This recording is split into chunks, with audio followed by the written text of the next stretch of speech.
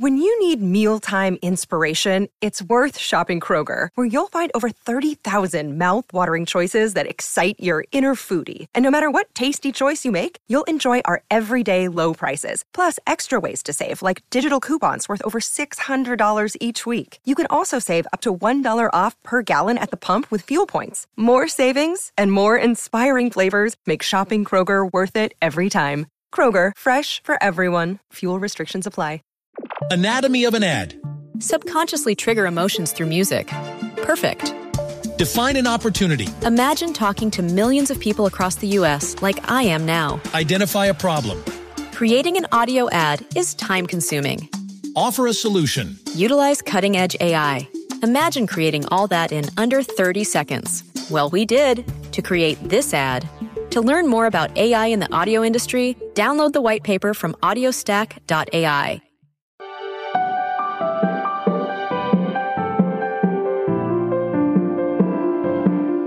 Hey everybody, welcome to episode 51 of Waking Up to Narcissism. I am your host, Tony Overbay. I'm a licensed marriage and family therapist, certified mindful habit coach, writer, speaker, husband, father of four, and host of the Virtual Couch podcast, which I encourage you to add to your list of podcasts to listen to as well. Today, though, we are going to jump right in because I just love this Facebook group, this private Facebook group for women who are in relationships with narcissistic, fill in the blank. Could be a spouse, could be a parent, a entity, a job, a adult child, you name it.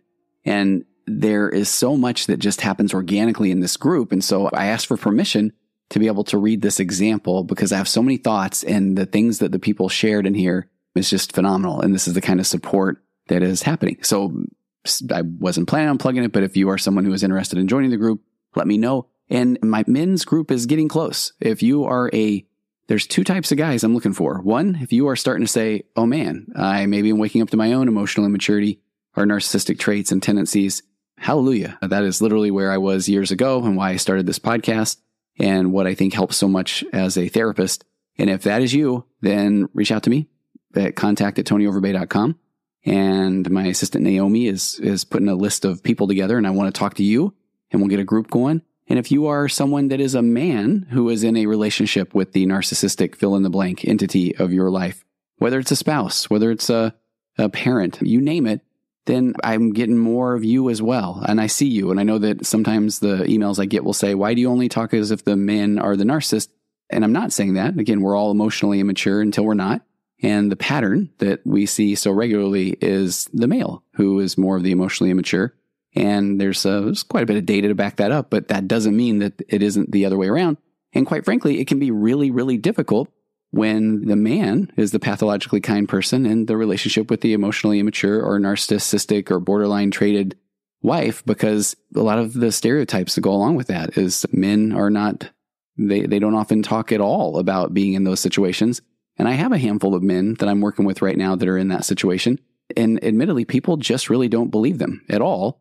And so it can be incredibly isolating and lonely. So if you are a guy in that situation, reach out to me as well. And we're going to get there. We're going to put those groups together as well. But I've changed some of the details of this post that were in the group, but there is so much gold here. So I've changed the details, and then I'm really excited to get to the responses from the people in the group. So the person posted and they just said, is this gaslighting? So they said, my spouse tonight knew that I had been up for all hours of the evening since I think about 1 or 2 in the morning. And he had woke me up because it was some bad weather and he needed help moving some cars around. And she said that she had already worked a very long day, a 12-hour day, and they have a lot of kids. And the kids were at home because it was a snow day. So she said while she was working, he had sent a text around dinner time and said, hey, should I go get dog food since we're out? And she had already been up since the 1 or 2 in the morning and had been working from home. And I'm sure dealing with kids who were home from school who don't really respect that mom or dad is working from home. So much of that happened over the pandemic. So she just said, I barely read the message and I just replied, I'm almost done. And she said, I kind of assumed that if the dog needed food and he knows what time the store closes and he's available, that he would go get the food. So she said she finished working. She came into the kitchen and he said, hey, do you want to go get the dog food now or do you want to wait until tomorrow morning? And she said, man, I'm pretty sure he knows that I work another long day tomorrow and I wouldn't have time either. And she said, I honestly assumed it was common sense for him to just go get it. But she said he didn't. And I want you to know, I could jump in right now and say, okay, we've got a lot of assumptions happening and we'll get to that. But I will already say that if somebody doesn't just express, hey, I'm busy, can you go get it? There's a reason. I mean, there's my pillar one of assuming good intentions, or there's a reason why people do or don't do or show up the way that they do. So I would imagine that she doesn't feel like she can necessarily point out details or say, hey, I'm busy, can you do that? Because I would imagine there's been a pattern in the past where that would be met with, you think I'm not busy? But anyway, we'll get to that here in a little bit. So she said, yeah, I'd assumed it was common sense, but he didn't. So she put her shoes on and she grabbed a couple of kids, and it's a time to bond, and said, let's go get dog food. So on her way to go get the dog food, she gets a text and it says, are you upset with me? And she said, I probably shouldn't have responded at all. And she said, I get that. But she just replied back and said, I'm not upset. I just kind of wish you would have taken the initiative to get things done sometimes. I genuinely wasn't upset, but it would make me really happy if he would just do things that need to be done without me holding his hand. And let me point out something that I think is pretty interesting, is even just to do a little bit of self-check-in right now as you're listening to this. If you're listening to this and all you're thinking about is, boy, she sounds like she's being pretty cold and mean, that is an observation of basically what you're hearing, and then a judgment. And so now you're listening with, okay, well, there she goes again, being mean. So this is what I talked about a week or two ago on Marshall Rosenberg's concept of nonviolent communication, where we just naturally do that. We have an observation, or maybe we hear something and we immediately insert a judgment in. And in reality, that judgment is something that we're using to make sense of something, trying to make sense of something through our own lens, or maybe even manage our own anxiety. Because if I'm the guy and I've done that, then do I say, oh man, I have done that? Or am I listening to this saying, well, she shouldn't assume. She should just tell me. I mean, I probably would have been okay with that. So that's the concept. I love being aware of this concept around nonviolent communication. So if you are observing or listening and already making that judgment, then what an opportunity to grow. So to step back and just listen and try to separate yourself from your own ego, which can be a challenge, but what a good challenge to have. So she said again, I shouldn't have responded. And she said, I genuinely wasn't upset. And it would have made me so much happier if he would just do things that need to be done without me holding his hand. So she said his response seemed very gaslighty to me. And she asked the group, what do you think? Because here's what the response was. He texted and said, okay, are you mad? And she just said, I wish you would just take the initiative and do some things sometimes on your own. And he said, it's always something with you. I do everything I can, and it is never good enough. You're always coming down on me about something. I did XYZ for you today, and this is the thanks I get. I don't know if I can take much more of this. She said, am I crazy for expressing how I feel? I just wanted him to know that it would make me happy if he would go buy dog food when it was needed.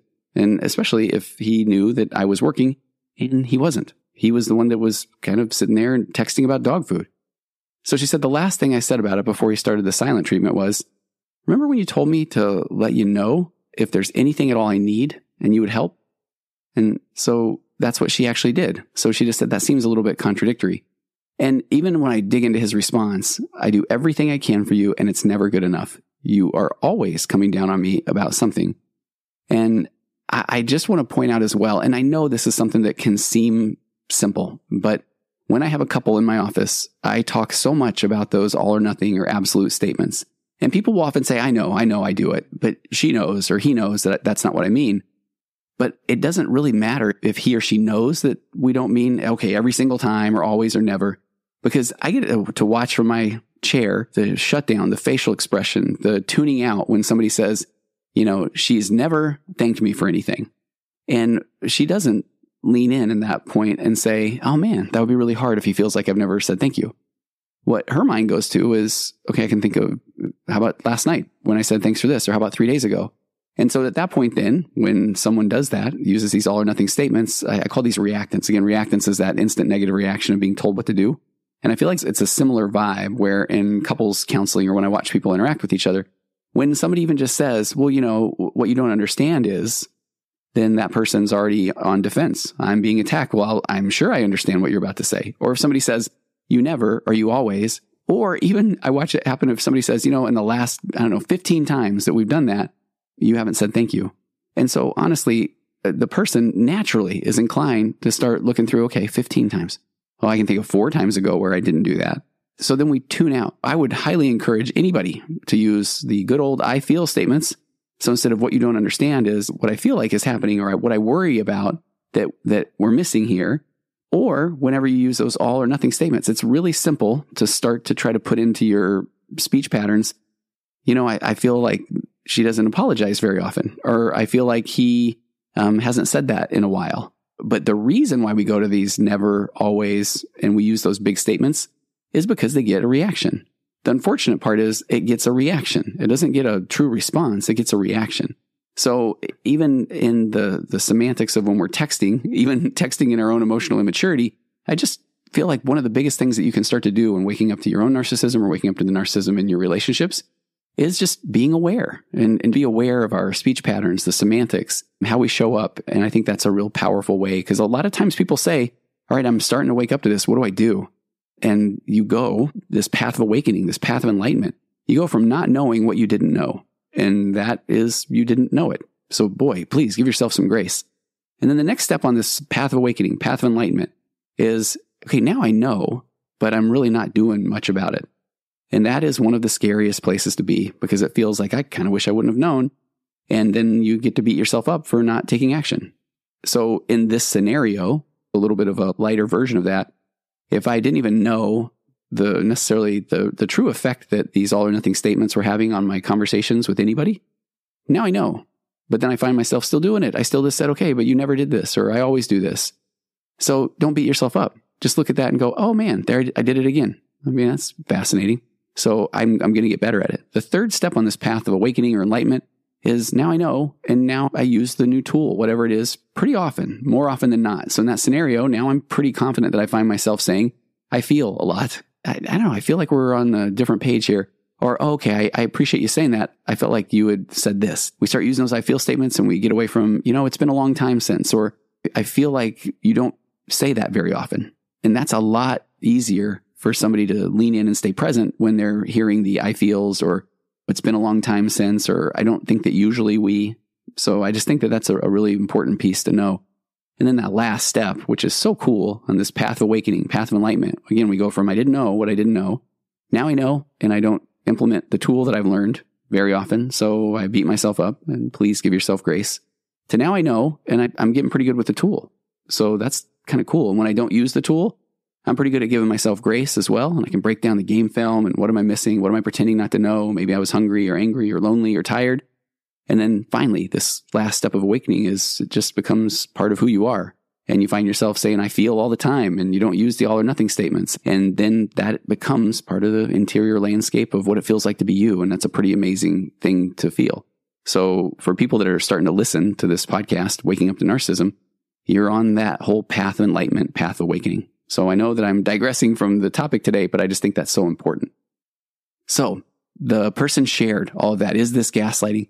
And the first person who jumped in is someone I know well in the group. And it's so funny. I want to share my own observation and judgment. Again, not like I'm this Zen guru who gets all this stuff right all the time. The first response to this person's post was someone that I know very well. And this person is a very dynamic individual. And she said, hey, can I share another perspective? And I have to tell you, all of a sudden, my heart rate elevated. My anxiety started to peak. And I thought, oh no, here's somebody that just poured their heart out, made this emotional bid to this group of hundreds of caring, thoughtful women. And she's saying, let me tell you what you should have done. And it wasn't that at all. There was my observation, and my judgment was quick to follow. But she said, he was not stepping into his masculine leadership role, but expected you to take care of everything. He seems to be trying hard to do what he has told you to make you happy, but because he can't read your mind, he won't ever be able to do it right. Now, again, I'm starting to swing back into, this isn't, that's a good point, but where are we going with this? But then she says, he needs to step up into that leadership position and take responsibility. And she said, however, it's also important for you to help him know exactly what you're thinking rather than assuming he knows. And she said, men can't read our minds as much as we would love for them to. And so I just love the honesty, the vulnerability here, because she's saying, all right, here's another perspective. And she's saying, man, he was not taking ownership of accountability. He was not stepping up into that role of leadership in the home. But we were also making these assumptions. Now, that's why I go back to what I said earlier. I can understand why she made the assumptions. I mean, number one, because she's a human being. That's what we do, especially when we've been in relationships for a while. But number two, I would imagine part of the interior landscape of her mind, or what it feels like to be her, is that hasn't gone well when she's brought up little things. So she's made it a pattern to kind of assume, because I would rather assume and hopefully get things right than ask and then be made to feel dumb. So then the person responding said, also to answer your question, oh yeah, he gaslit you. He did gaslight you because I think he was frustrated, thinking that you were upset, and then he knew he fell short. And she said, not condoning his behavior in any way, but unfortunately, that is the emotional immature part of us humans. There's so much good to unpack here, but I just want to read what the next comment was. First of all, somebody just said, I absolutely agree with what that person had replied with. But then the next person said, yeah, all that defensiveness seems like gaslighting to me, 100%. But she said, something else that stands out to me in this story, though, is the weird thing that I completely recognize from my own codependency. She said that the phrase, are you upset? And I love this woman's vulnerability here. She said, I guess it depends on how one defines upset, but in the past, I felt like I couldn't admit to being upset or hurt or frustrated or angry, because then his reaction would make me so dysregulated and uncomfortable. And she said, in an effort to manage his reactivity, I would lie about or minimize my anger because I need to have a tiny bit of control over the situation. So she said, what I'm learning to do, and this is why I wanted to do this episode today, what I'm learning to do and working really hard on is standing in my own space and autonomy. So here I'm thinking you might have been at least a little upset. She said, I know I would have been. And I wonder what would have happened if, in response to his question, that you had answered, yeah, I am a little upset because I thought you were going to take the initiative to get the dog food. And then she said, I'm sure he'll proceed with the childishness and silent treatment, but at least you're not as tangled up in it, because ultimately the way he responds to your legitimate feelings is not your responsibility. And you weren't wrong to have the feelings in the first place, because she said you are a whole human who gets to feel things like anger with your human partner who functions like one of the children. And I love, here's the pathologically kind people in the group. She said, and forgive me if this response was way off base. I just really read it and it was very familiar to my experience. So bless her heart, it's an amazing response. Because I feel like this is when people are starting to wake up to this immaturity in the relationships, this narcissistic traits, tendencies, behavior. One of the most difficult things to do is to change your own deeply rooted neuropathways of that standing in your own confidence, of being able to speak your own truth and know that you are allowed to have your own thoughts, feelings, and emotions, even if it causes the other person to gaslight, even if it causes the other person to shut down, to defend their fragile ego, because that is the tension where there is opportunity for growth. You're not crazy. You're just a human being. So in this scenario, and what I loved about the first response, where she said he's not stepping into his masculine leadership position, and I haven't talked about this on the podcast, and I've got some stuff planned for this down the road, but I want to dig in at some point really to the whole masculine, feminine energies, or it's about polarity, and it's not about male, female. And that's why I've just sat back on this for a while. I talk about it often in my practice and on the group calls that we have in the Facebook group, because it's a big part of my marriage course. But the polarity, masculine, feminine energy in Indian culture, I believe it's Shiva and Shakti. And so it's not about male, female, but it's more about presence and radiance. It's about holding a firm boundary. It's about the riverbank to the flowing water, the picture frame to the art. And so it's about when someone is in their unhealthy feminine energy, which is absolutely something I can find myself in, then when somebody steps into this unhealthy masculine role, now we just have two unhealthy people that are communicating in an incredibly emotionally immature way. And that will be a big topic for a later day. But when somebody, in this scenario, he was actually acting from this immature radiance, and I hesitate to even say right now, unhealthy feminine energy, because it's not about male, female. And so that's why I need to come up with better words. Hot dogs and hamburgers, although I don't know which one would be then I'm going to say which one's the feminine, which one's the masculine, and my brain goes to jokes, and that's not what we want to do here. So when someone in his scenario where he says, are you mad at me? Now all of a sudden he wants her to manage his anxiety.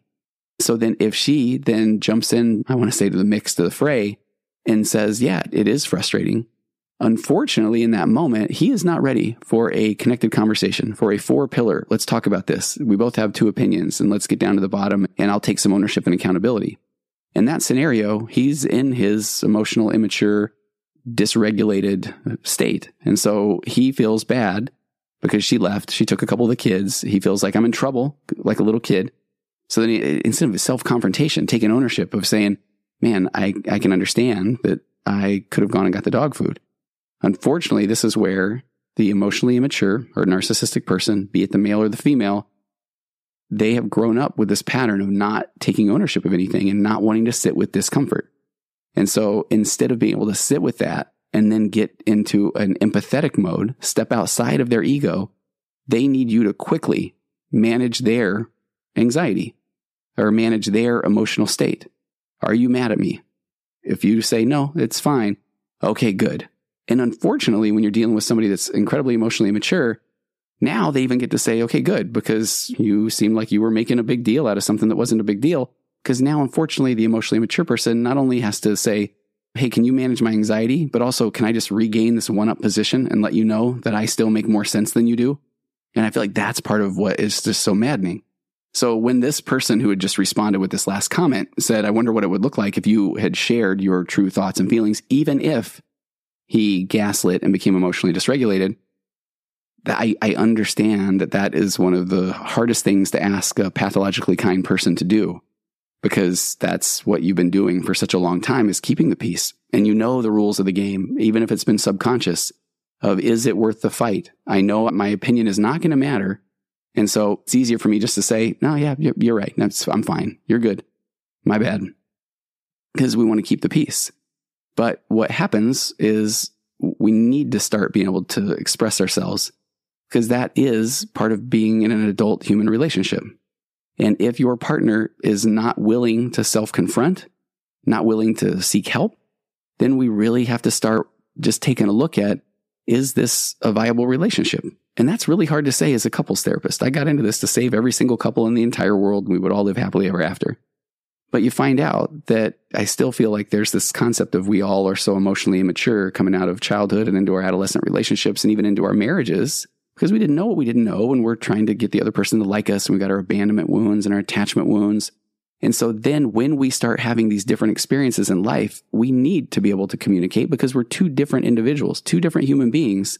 So it only makes sense that we would have different thoughts, different opinions, different views. And what an amazing opportunity to learn more about somebody that you care about. But it does seem paradoxical to the emotionally immature person, because that fear of abandonment is so strong, because it's there from childhood. It really is. That the thought is, oh my gosh, if my wife has her own thoughts and opinions, or she starts dressing differently, or she goes and starts making her own money, she's going to leave me. So I have to control the situation. And the way I control is to put her in a one down position. And it is not healthy. You're not going to be the best version of you. And it's not something to model for the kids, but I digress. So the next comment, I love though, after this person said, forgive me if this response was off base. I just read this really familiar to my experience. So another person that said, that is literally the scripted response of any underdeveloped person, that they have such fragile egos that they cannot handle anything that even remotely resembles a critique or feedback. And right there, I just thought, man, this group is getting strong. Because what I love talking about is that unfortunately, the emotionally immature person takes any slight or even just a disagreement as criticism. And criticism, not just criticism, but in their mind, because this harkens back to childhood, goes back to shame. And remember, there's a difference between guilt and shame. Guilt, okay, I did something bad. Shame, I am a bad person. And I think it's so important to recognize that most all of us have a default to shame. Because as a child, if we didn't get the unicorn for our birthday, or we didn't get to eat candy every day for dinner, we didn't get to go to sleepovers every night, then we were still looking at that from this tiny little immature lens. And we didn't have an understanding or empathy or regard for others. So the only reason that people are not meeting my needs anymore must be because I am a bad person, that I must be tragically flawed in some way, because I don't understand what anybody else's experiences are. So we have a default to shame, unfortunately, that I am not enough, I am bad, I am unlovable. And so the whole point of growing up and becoming more emotionally mature and getting into relationships with other people is with the hope that then we can start to express ourselves and feel connected, feel love, feel heard, feel understood. And then in that process of that, we learn to let go of that need for external validation, which is where we are just so stuck in. It's not unusual for me to want somebody to tell me good job or that they like me, But what we find out so much is that that doesn't still quite scratch the itch. So we feel like we got to go find it from somebody else or something else. But the process of emotional maturity is being able to let go of that need for external validation and know that we're okay and that we're enough. But when you haven't ever, and I'll use an all or nothing statement here, when you haven't really ever felt that validation when childhood or from your spouse, and there's the gaslighting, and then of course we don't have a strong sense of self. And that can be so difficult. Because then I know people then listen to podcasts like mine or others, or they read books and they hear, okay, I just need to stand on my own 2 feet. And I just need to really raise my emotional baseline. And I need to take ownership of things. And I need to do the things that I know that are important to me. But then when another person sees that as, oh my gosh, you're having your own thoughts and opinions, therefore you are going to leave me, then you are going to be gaslit. You are going to be controlled. And it's coming from their subconscious. It's their confabulated memory. But in this response, that's only 2 lines in. That's how much I appreciated this response that she gave.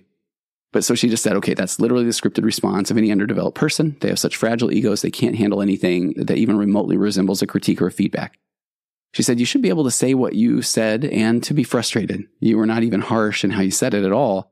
You're allowed to have opinions and thoughts. You said that you would like it if he took more initiative, and that's all it takes for them to have their ultra-fragile egos pinged. They pretty much immediately flood. They go into self-protection mode, and you get the toddler response. She said, it sucks, it's obnoxious, and it gets really old. Could you have said, yeah, you go get the dog food? Sure. She said, there's no justification for the level of immaturity of his response, though, and your complaint is valid. Does the dog need food? Is she busy? Am I available to get dog food? She said, I think he's old enough not to need mommy to answer that question. After the fact, a developed person would say, are you going to get dog food? Sorry, I should have taken care of that earlier. I know you're really busy. An emotionally stunted person says, are you mad at me? And I love where she said, note, it's not even about the dog food. It's, I can't tolerate you being anything but thrilled with me because my ego is so delicate. Followed by trying now to offload his discomfort onto you and make you feel bad and responsible and make it miserable so you are afraid to ever share a complaint again because he will flipping take it to a subtle divorce threat. I can't take much more of this. His response was amazing in this group. What an amazing response. This woman said, my husband talks like this all the time. If anything he does, if it's even blatantly not okay, is ever questioned.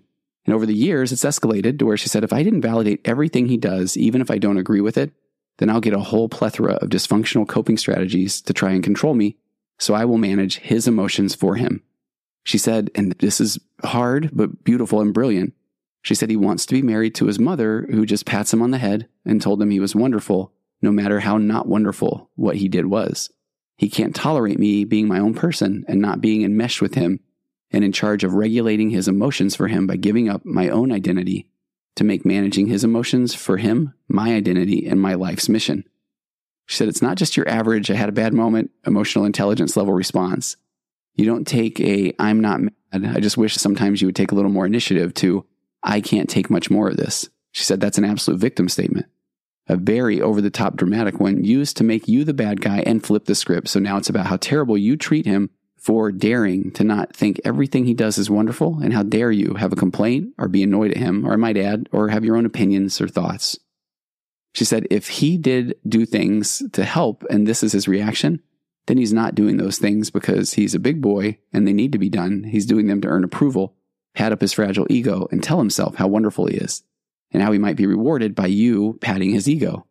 So if his ego isn't unquestionably patted and he's not told how wonderful he is, you get the reverse, attacking, defending, denying, victim-loaded drama. And she said it's actually very manipulative to respond like he did. The next time, you'll be scared to say anything for fear of how over the top he will respond, and boom. And now he has you managing his fragile ego for him while you eat your needs and ability to have thoughts, feelings, and experiences that are valid too, which he doesn't really care what it creates in your world because that fragile ego takes up the whole of his concerns. As long as he can get you eating your world to manage his fragility, then mission accomplished. I feel like I could just end it there, but I want to talk a little bit about then, what does that look like to show up and to stand in your calm, confident energy, even if the other person is prone to defend that fragile ego and take up all the emotion and energy in the room. So let's talk about that. So now I want to stitch together several pieces of the puzzle. If you are new to the podcast, Waking Up to Narcissism, then some of what I'm going to share may feel like a lot of cliches, a lot of jargon, buzzwords, you name it. And with that, I would love for you to shoot me an email with questions about anything that I'm about to share, because I know that people don't start at episode 1 necessarily and jot down everything on their way to episode 51. But here's why I want to go down this path. Because when I started this podcast, much of the work that I do is because when people do start to feel like they are involved with extremely emotionally immature or narcissistic people or people with narcissistic traits and tendencies, let's just kind of cut to the chase. I mean, that word narcissism is overused in our culture right now. And I definitely can understand that. And I've actually been accused on a regular basis, pretty much by the emotionally immature or the narcissistic people, that I might add, that I am one of those that is contributing to the overuse. And part of my message, my very intentional message, was early on in the podcast to identify that true narcissistic personality disorder is only diagnosed in a very small percentage of the population. But emotional immaturity, we are all emotionally immature in areas of our lives until we are willing to take a look inward, self-confront, seek love and connection rather than control, learn to stand in our own healthy ego. And healthy ego, that's what's inside of us. It's built off of your lived experience. It allows you to truly find what matters to you, what you feel a connection with. It's embracing your strengths, your God-given talents and abilities that allow you to not only embrace your path, find your sense of purpose, let your light so shine that you can lift others, so you don't require continuous validation from others, especially those who don't respect you as a person, people who are using you to manage their ego. But those who are not able to self-confront or who can't take ownership of their role in situations, who continually take on a superiority or a victim position, those are the emotionally immature or narcissistic people. And when you wake up to that in your relationship, most of the things that you will read or see will come and they'll say, you know what, don't even watch this any longer. Don't read any further. Just go no contact and leave. And while I may completely understand why that message, why that drum continues to be beat, I also understand that that message typically comes in hindsight by somebody who has already been on this long road of self-discovery. And so now they want to share their experience. They want you to avoid the path that you are about to embark on altogether. They want you to trust them. They want to save you a lot of heartache. They want you to save the fact that it is most likely going to get worse as you stand up for yourself before it gets better. And the better is hard. The middle is messy. The more you stand up for yourself, the more the buttons are going to be pushed. The things that you have said at your most vulnerable moments with this person that you have just dreamed of sharing a life with, the things that you've said in those most vulnerable moments will be used against you, which at times will break you down. And no, it isn't fair. And how dare that other person use what you find so important then against you? And as you stand up for yourself and as you express your opinions and have your own thoughts and feelings, which is 100% absolutely okay and shouldn't even need to be questioned, you'll start to hear how difficult you're being. You'll now hear that you think that you're so smart. You'll hear that you are now destroying the person that you now understand has been destroying you. And those buttons will activate parts of your fight or flight response in hopes that you will return back to that one down position, that you will be there to then serve your partner in whatever way they want, whenever they want to manage, when they need you to manage their anxiety, even at the cost of your sense of self. But that message of get out that you're going to see and hear will be there because people have already gone through it, and they don't want others to have to deal with all those difficult things that come that they now wish that they hadn't have gone through, just to then know, they wish that they knew then what they know now. But you didn't know what you didn't know, and you are going to have to go through it. And that's part of the process. And it breaks my heart, but you're here on this path, on this journey. And I know, sitting from this therapist chair for almost 2 decades now and dealing with well over 1,000 couples, that it is never that easy because there are so many variables, because you are the only version of you. And with your nature, nurture, birth order, DNA, abandonment, rejection, fears, hopes, dreams, and you also want the best for your relationship and your marriage. And I don't want to say that's part of the problem. It's a gift. It's a beautiful thing when you are in a healthy relationship. So part of that waking up to narcissism may just be that maybe he or she, maybe they really aren't a narcissist. Maybe they are just more emotionally immature.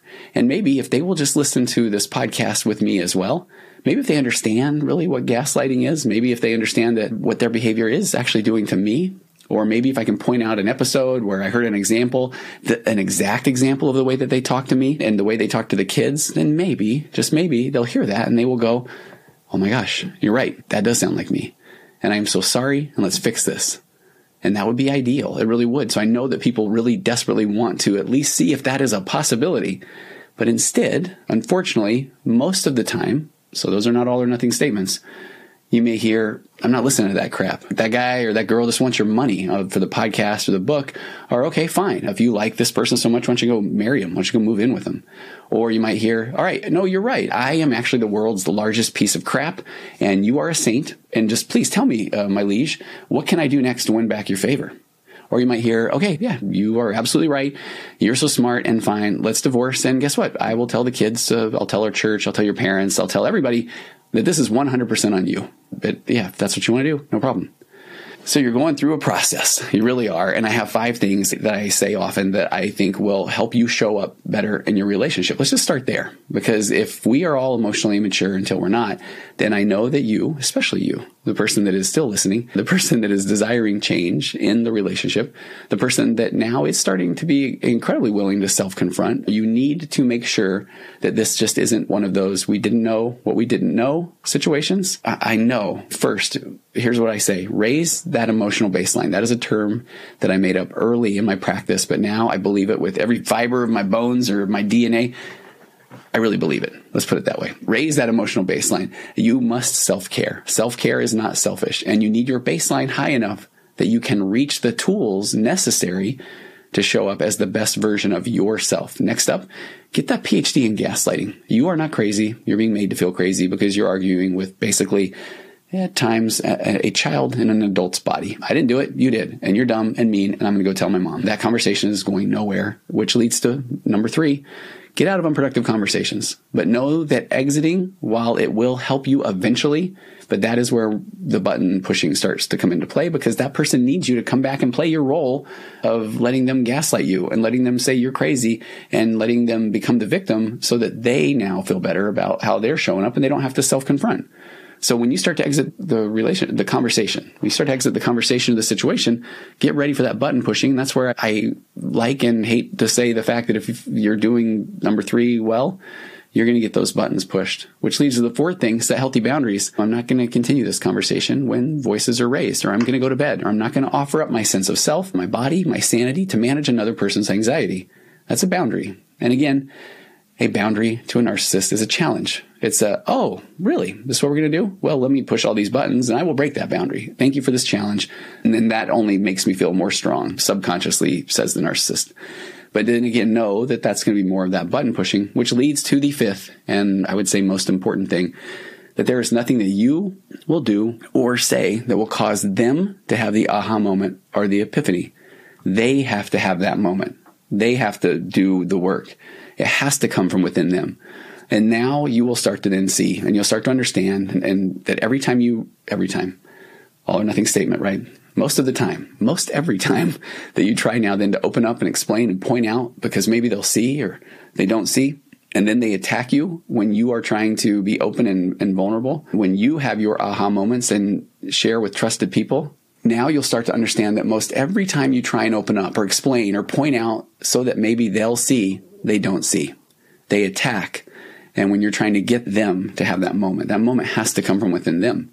You have your aha moments. Please have them, write them down, talk with a trusted friend, talk with a therapist that understands personality disorders. Your situation is different. It is. I often say, yeah, here's the way that it takes 2 to tango, and we're probably both 50-50 in this.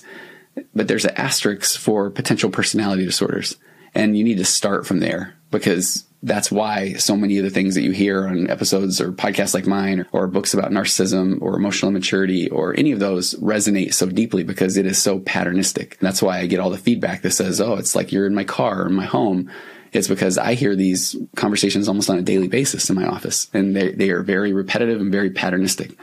So if people have not been through conversations or relationships with a narcissist or an extremely emotionally immature person, then they're going to say things that sound great in other relationships, but feel completely invalidating to yours. Like, well, have you thought about how your spouse may feel?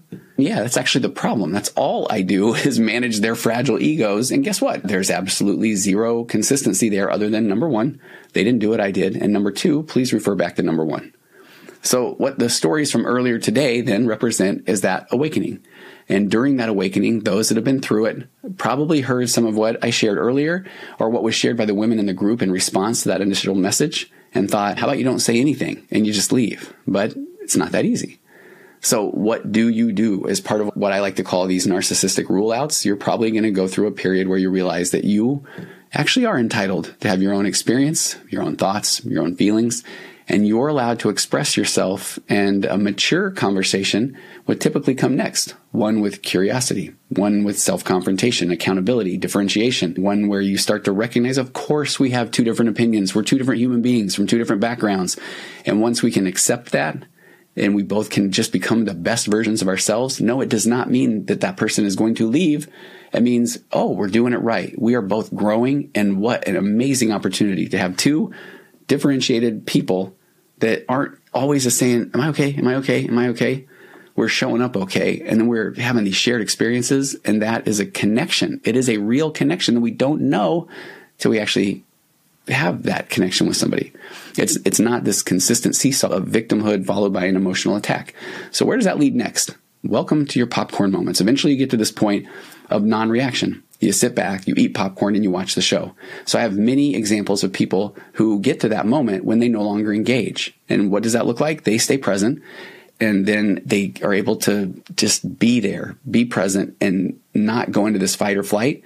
And then they get to watch an intense movie, maybe usually an intense drama. Might be scene one, full of allegations and gaslighting, and just have a bite of popcorn. Sit back, because if you don't react, here comes act two. The comedy. They were just kidding. Come on, can't you take a joke? A little more popcorn. And act three, drama.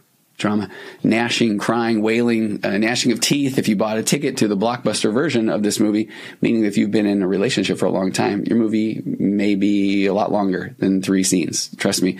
And at that point, you are going to want to get the large popcorn because the medium is literally only a quarter more, and get extra butter and watch and make sure they put a layer in the middle. Or when you pour that popcorn top out into one of those drink containers to hand to your son's girlfriend, then you're basically eating unbuttered popcorn. But I mean, that's all hypothetical. But anyway, act 4 may be a horror movie.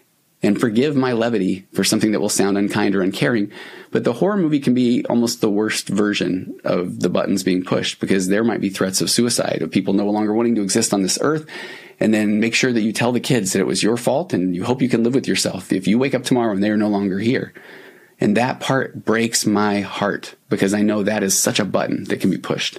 And it's hard to just say it's just a button, because I know that is scary. So that version is really scary.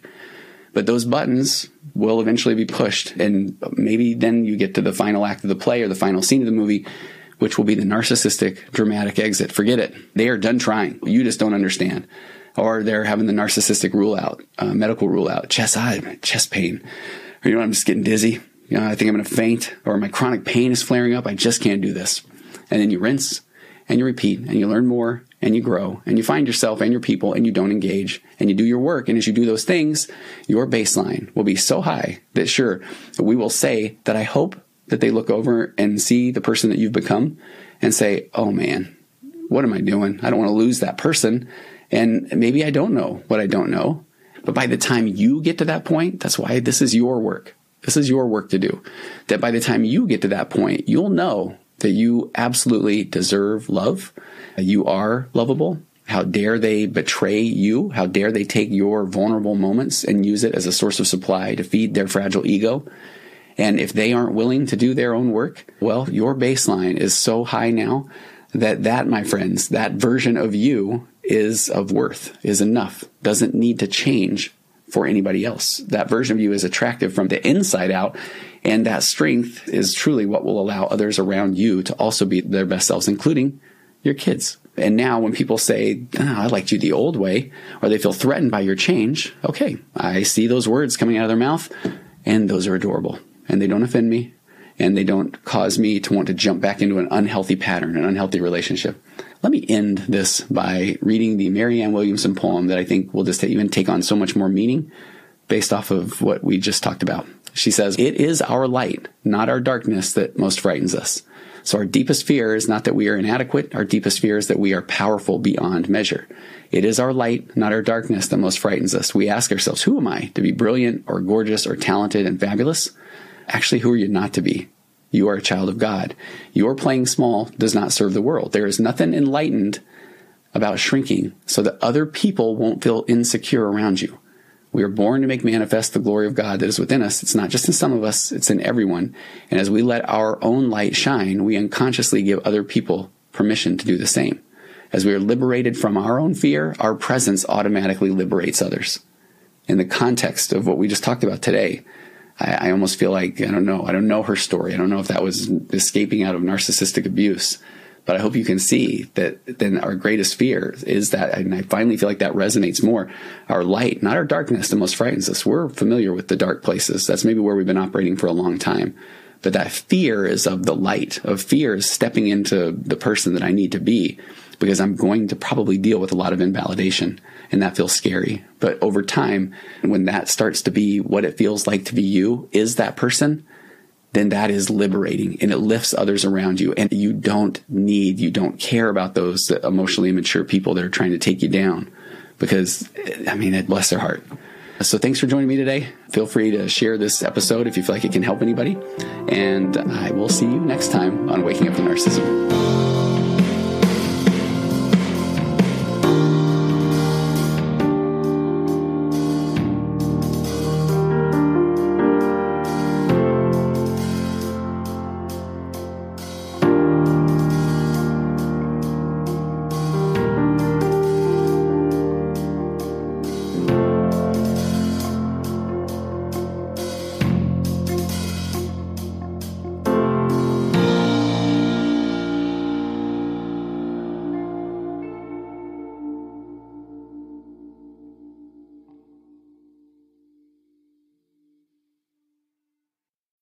When you need mealtime inspiration, it's worth shopping Kroger, where you'll find over 30,000 mouth-watering choices that excite your inner foodie. And no matter what tasty choice you make, you'll enjoy our everyday low prices, plus extra ways to save, like digital coupons worth over $600 each week. You can also save up to $1 off per gallon at the pump with fuel points. More savings and more inspiring flavors make shopping Kroger worth it every time. Kroger, fresh for everyone. Fuel restrictions apply.